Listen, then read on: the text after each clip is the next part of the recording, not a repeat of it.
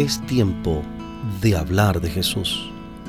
La lectura sin comentarios del libro El Camino a Cristo. Capítulo 11. ¿Podemos comunicarnos con Dios? Hablemos de Jesús. Omar Medina les acompaña.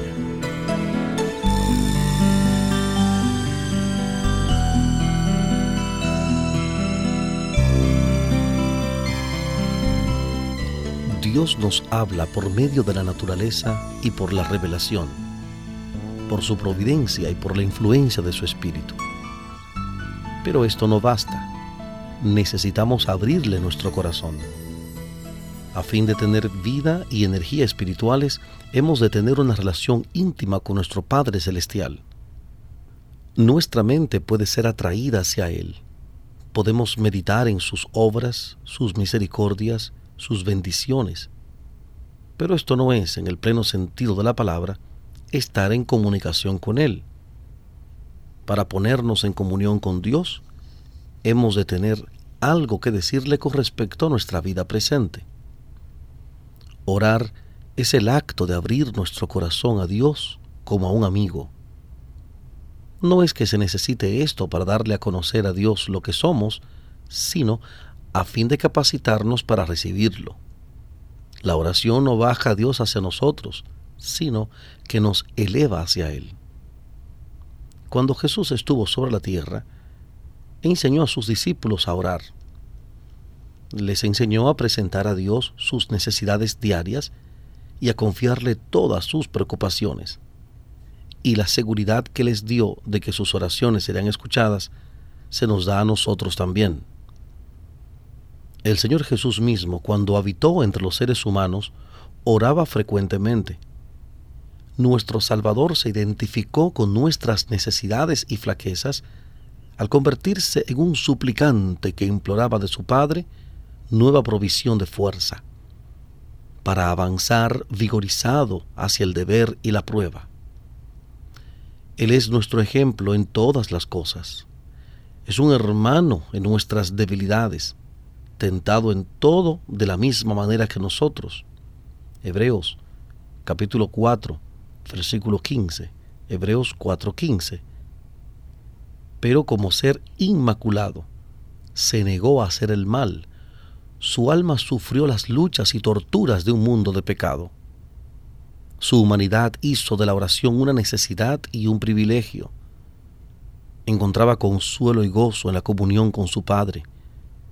Y si el Salvador de los seres humanos, el Hijo de Dios, sintió la necesidad de orar, ¿cuánto más nosotros, débiles mortales, manchados por el pecado, deberíamos sentir la necesidad de orar con fervor y constancia? Nuestro Padre Celestial está esperando para derramar sobre nosotros la plenitud de sus bendiciones. Es nuestro privilegio beber abundantemente en la fuente del amor infinito. Cuán extraño es que oremos tan poco.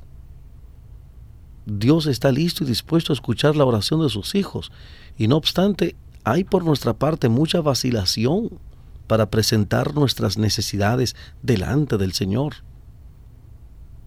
¿Qué pueden pensar los ángeles del cielo de los pobres seres humanos desvalidos, sujetos a la tentación, y que sin embargo oran tan poco y tienen tan poca fe, cuando el gran Dios lleno de infinito amor se compadece de ellos y está dispuesto a darles más de lo que pueden pedir o imaginar? Los ángeles se deleitan en postrarse delante de Dios, en estar cerca de Él. Su mayor delicia consiste en estar en comunión con Dios. En cambio, los hijos de la raza caída, que tanto necesitan ayuda que únicamente Dios puede dar, parecen satisfechos con andar privados de la luz de su espíritu y de la compañía de su presencia. Las tinieblas del maligno envuelven a aquellos que descuidan la oración. Las tentaciones secretas del enemigo los incitan al pecado, y todo porque no se valen del privilegio de orar que Dios les ha concedido. ¿Por qué los hijos e hijas de Dios son tan remisos para orar, cuando la oración es la llave en la mano de la fe para abrir el almacén del cielo, donde están atesorados los recursos infinitos de la omnipotencia?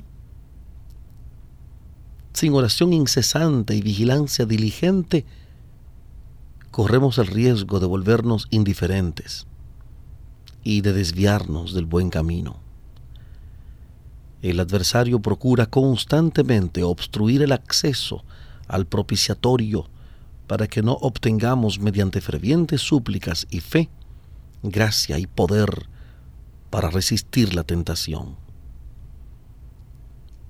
Hay ciertas condiciones de acuerdo con las cuales podemos esperar que Dios escuche y conteste nuestras oraciones. Una de las primeras es que sintamos necesidad de la ayuda que Él puede dar. Nos ha dejado esta promesa: regaré con agua la tierra sedienta y con arroyos el suelo seco. Isaías 44:3. Isaías 44:3. Los que tienen hambre y sed de justicia, los que suspiran por Dios, pueden estar seguros de que serán saciados. El corazón tiene que estar abierto a la influencia del Espíritu. De otra manera no puedes recibir las bendiciones de Dios.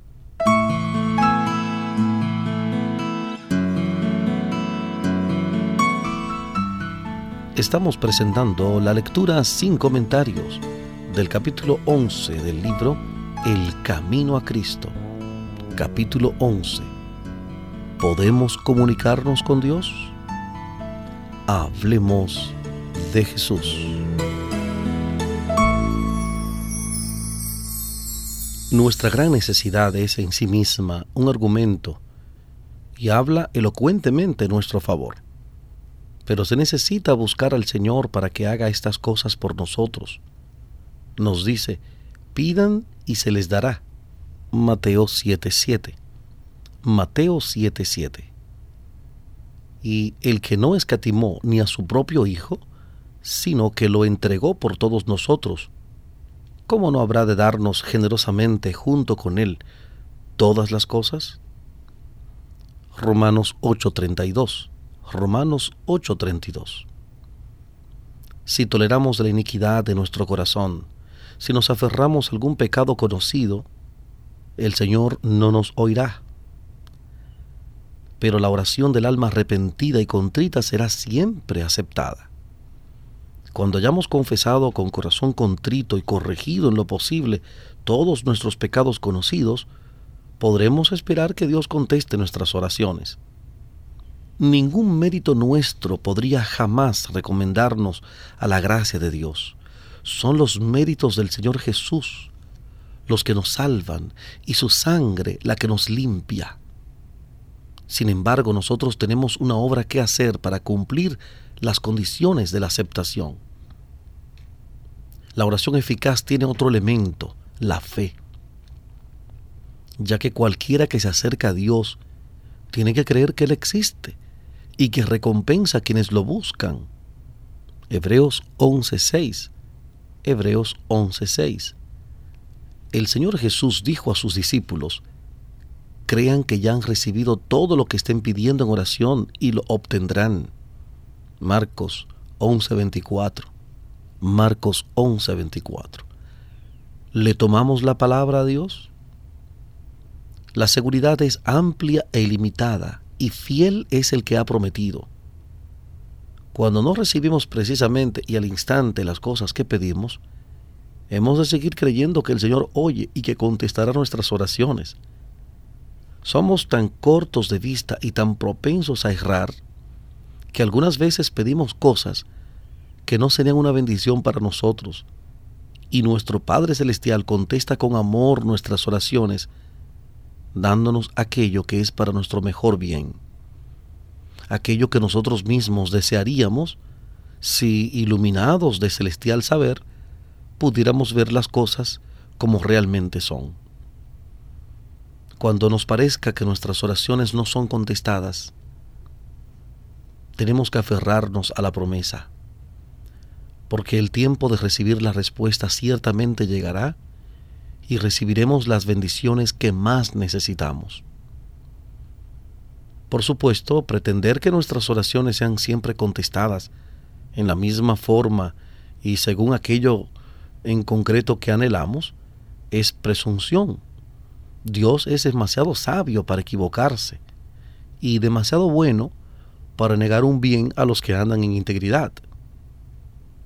Así que no temas confiar en Él, aunque no veas la respuesta inmediata a tus oraciones. Confía en la seguridad de su promesa. Pidan y se les dará. Mateo 7:7. Mateo 7:7. Si nos dejamos guiar por nuestras dudas y temores, o antes de tener fe procuramos resolver todo lo que no veamos claramente, las perplejidades no harán sino aumentar y agudizarse. Pero si nos acercamos a Dios, sintiéndonos desamparados y necesitados, como en realidad estamos, y con fe humilde y confiada, presentamos nuestras necesidades ante aquel cuyo conocimiento es infinito y que ve todas las cosas de su creación y todo lo gobierna por su voluntad y palabra, Él puede y quiere atender nuestro clamor y hará resplandecer la luz en nuestro corazón. Por la oración sincera nos ponemos en comunicación con la mente del infinito. Quizás no tengamos al instante alguna prueba notable de que el rostro de nuestro Redentor se inclina hacia nosotros con compasión y amor, y sin embargo es así. Tal vez no sintamos su toque manifiesto, pero su mano se extiende sobre nosotros con amor y piadosa ternura. Cuando imploramos misericordia y bendición de Dios, hemos de tener un espíritu de amor y perdón en nuestro propio corazón. ¿Cómo podemos orar? Perdónanos nuestras deudas, como también nosotros hemos perdonado a nuestros deudores. Mateo 6:12. Mateo 6:12. Y abrigar, sin embargo, un espíritu que no perdona. Si esperamos que nuestras oraciones sean escuchadas, debemos perdonar a otros como esperamos ser perdonados nosotros. La perseverancia en la oración se ha constituido en una condición para recibir lo que pedimos. Hemos de orar continuamente si queremos crecer en fe y en experiencia. Debemos ser perseverantes en la oración. Romanos 12:12. Romanos 12:12. Dedíquense a la oración, perseveren en ella con agradecimiento. Colosenses 4:2. Colosenses 4:2. El apóstol Pedro exhorta a los cristianos para orar bien, manténganse sobrios y con la mente despejada. Primera de Pedro 4:7. Primera de Pedro 4:7. El apóstol Pablo aconseja: en toda ocasión, con oración y ruego, presenten sus peticiones a Dios y denle gracias. Filipenses 4:6. Filipenses 4:6. Dice Judas: ustedes en cambio manténganse orando en el Espíritu Santo. Judas, capítulo 1, versículos 20 y 21. Judas 20:21. Orar sin cesar es mantener una unión continua del alma con Dios, de modo que la vida de Dios fluya a la nuestra, y de nuestra vida la pureza y santidad refluyan a Dios.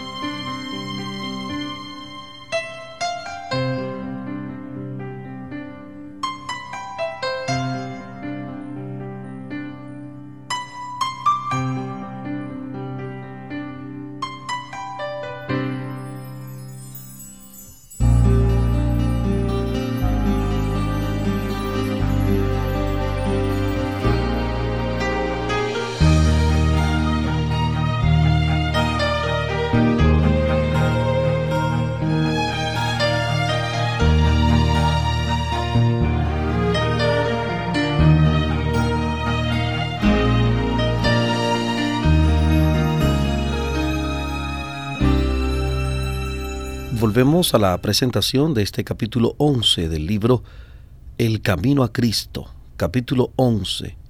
¿Podemos comunicarnos con Dios? En Hablemos de Jesús.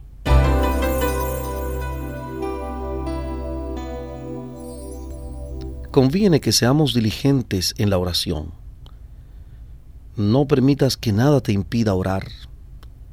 Haz todo lo que puedas para mantenerte de continuo en comunión con Jesús.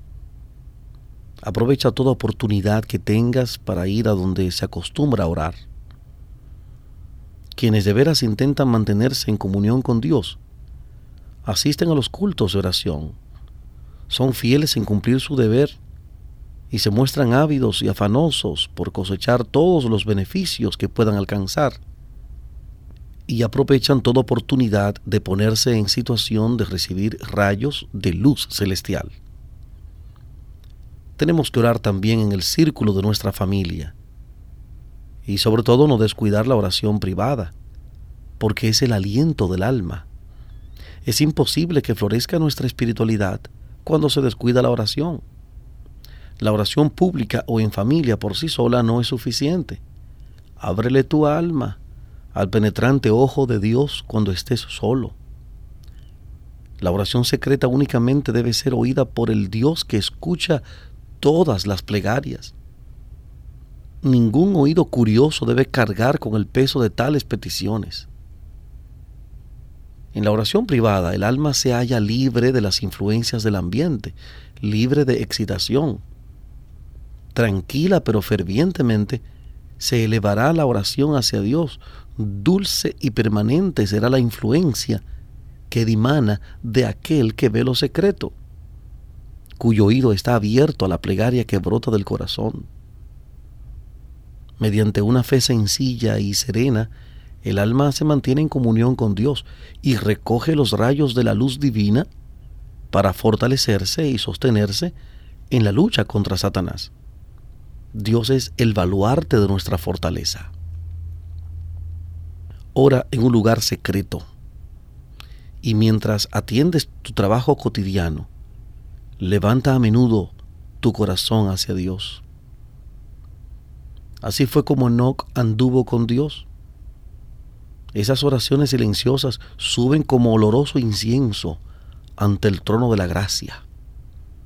Satanás no puede vencer a aquel cuyo corazón está apoyado en Dios.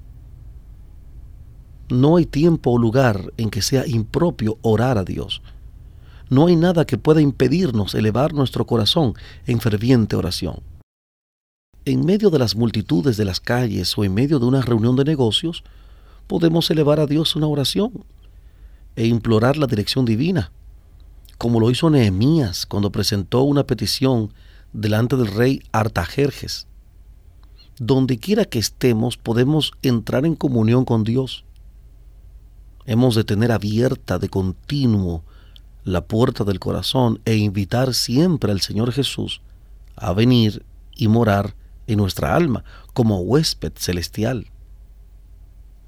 Aunque nos encontremos rodeados por una atmósfera corrompida y mancillada, no tenemos por qué respirar sus miasmas. Más bien podemos vivir en el ambiente limpio del cielo.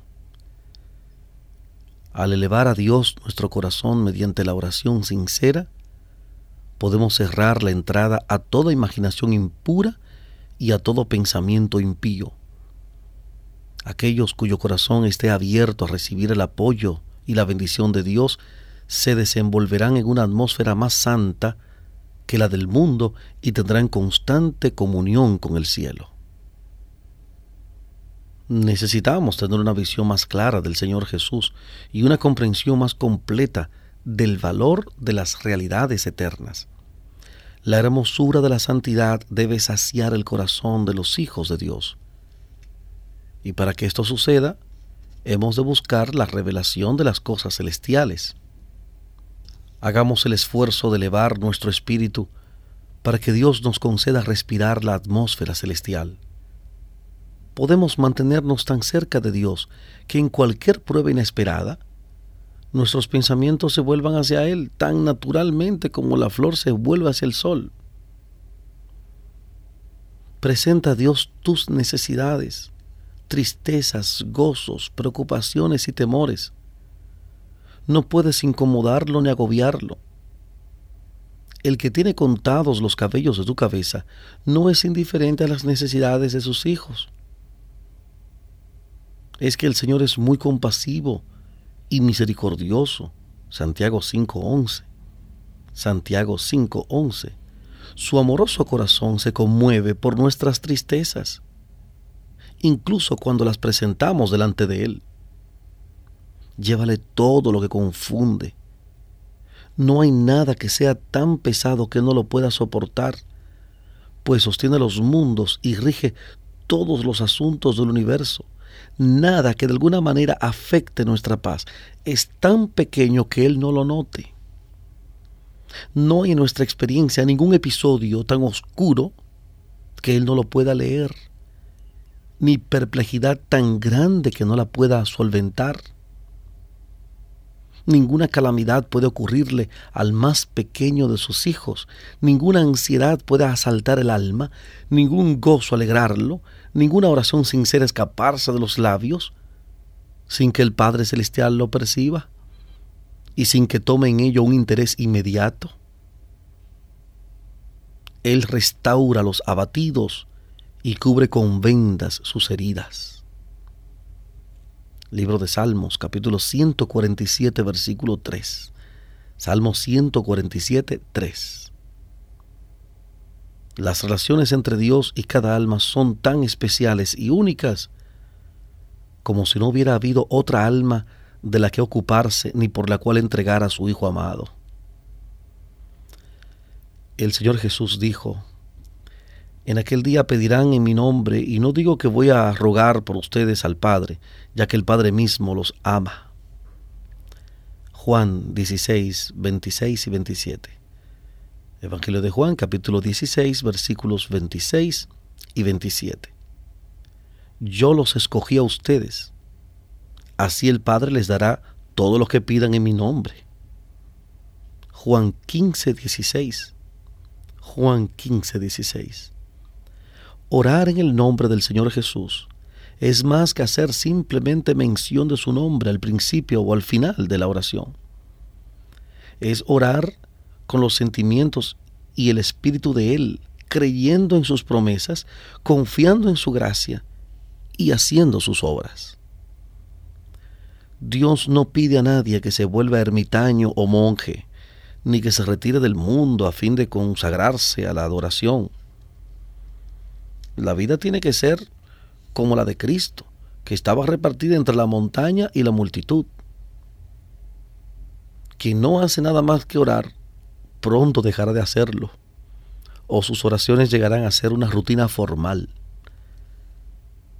Cuando los hombres y las mujeres se aíslan de la sociedad, de la esfera del deber cristiano y de la obligación de llevar su cruz, cuando dejan de trabajar fervorosamente por el Maestro, que trabajó con ardor por ellos, pierden la esencia de la oración y no tienen ya estímulo para la devoción. Sus oraciones llegan a ser individualistas y egocéntricas. No pueden orar por las necesidades de la humanidad o la extensión del reino de Cristo, ni solicitar poder para la acción.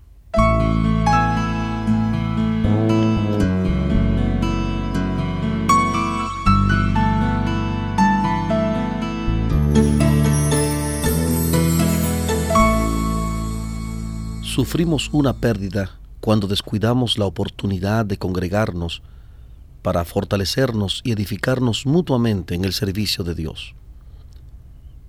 Las verdades de su palabra pierden su vitalidad e importancia en nuestras almas. Nuestros corazones dejan de ser iluminados y vivificados por la influencia santificadora, y nuestra espiritualidad declina. En nuestro trato como cristianos perdemos mucho por falta de solidaridad mutua. La persona que se encierra demasiado en sí misma no ocupa la posición que Dios le señaló. El cultivo apropiado de la dimensión social de nuestra naturaleza nos lleva a solidarizarnos con los demás, y es para nosotros un medio de desarrollarnos y fortalecernos en el servicio de Dios. Si todos los cristianos se asociaran y hablaran unos a otros del amor de Dios y de las preciosas promesas de la redención, su corazón se robustecería y se edificaría mutuamente. Aprendamos diariamente más de nuestro Padre Celestial, obteniendo una nueva experiencia de su gracia, y entonces desearemos hablar de su amor. Mientras lo hagamos, nuestro propio corazón se enternecerá y reanimará. Si pensáramos y habláramos más del Señor Jesús y menos de nosotros mismos, gozaríamos mucho más de su presencia. Si tan solo pensáramos en Él tantas veces como tenemos pruebas de su cuidado por nosotros, lo tendríamos siempre presente en nuestros pensamientos y nos deleitaríamos en hablar de Él y en alabarlo. Hablamos de las cosas temporales porque tenemos interés en ellas. Hablamos de nuestros amigos porque los queremos. Relacionamos con ellos todas nuestras alegrías y tristezas. Sin embargo, tenemos razones infinitamente mayores para amar a Dios que para querer a nuestros amigos terrenales. Debería ser la cosa más natural del mundo darle el primer lugar en nuestros pensamientos, hablar de su bondad y alabar su poder. Los ricos dones que ha derramado sobre nosotros no estaban destinados a absorber nuestros pensamientos y amor de tal manera que nada tuviéramos que dar a Dios. Al contrario, debieran hacer que nos acordáramos constantemente de Él y así unirnos por vínculos de amor y gratitud a nuestro benefactor celestial. Vivimos demasiado apegados a lo terreno. Alcemos la vista hacia la puerta abierta del santuario celestial, donde la luz de la gloria de Dios resplandece en el rostro de Cristo, quien también puede salvar por completo a los que por medio de Él se acercan a Dios. Hebreos 7:25. Hebreos 7:25. Hemos de alabar más a Dios por su gran amor, por sus maravillas en nuestro favor. Salmo 107:8. Salmo 107:8. Nuestras actividades devocionales no deberán consistir únicamente en pedir y recibir. No hemos de pensar siempre en nuestras necesidades y nunca en los beneficios que recibimos. No oramos nunca demasiado, pero somos muy parcos en dar gracias. Constantemente estamos recibiendo las misericordias de Dios y sin embargo, cuán poca gratitud expresamos. Cuán poco lo alabamos por lo que ha hecho en nuestro favor. Antiguamente el Señor ordenó esto a Israel, para cuando se congregara a rendirle culto. Allí en la presencia del Señor su Dios, ustedes y sus familias comerán y se regocijarán por los logros de su trabajo, porque el Señor su Dios los habrá bendecido. Deuteronomio capítulo 12, versículo 7. Deuteronomio 12:7. Lo que se hace para gloria de Dios tiene que hacerse con alegría, con cánticos de alabanza y acción de gracias, no con tristeza y semblante adusto. Nuestro Dios es un Padre tierno y misericordioso. Su servicio no tiene que ser considerado como algo que entristece, como un ejercicio penoso.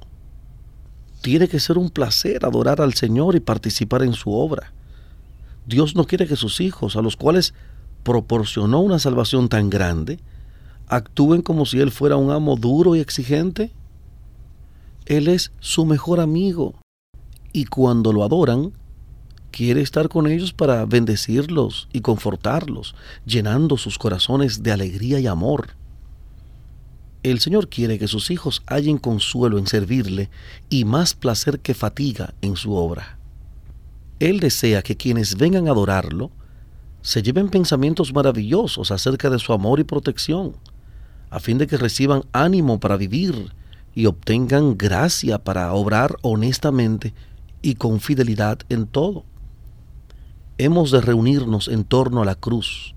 Cristo y Cristo crucificado tiene que ser el tema de nuestra meditación, conversación y más gozosa emoción. Al recordar todas las bendiciones que recibimos de Dios, y al cerciorarnos de su gran amor, debiéramos estar dispuestos a confiar todas las cosas a la mano que fue clavada en la cruz por nosotros. El alma puede elevarse hacia el cielo en las alas de la alabanza. Dios es adorado con cánticos y música en las mansiones celestiales, y al expresar nuestra gratitud, nos aproximamos al culto que rinden los seres celestiales. Se nos dice: quien me ofrece su gratitud me honra. Libro de Salmos, capítulo 50, versículo 23. Salmo 50, 23. Presentémonos, pues, con gozo reverente delante de nuestro Creador. Como dice Isaías 51:3. Isaías 51:3. Con acción de gracias y música de salmos.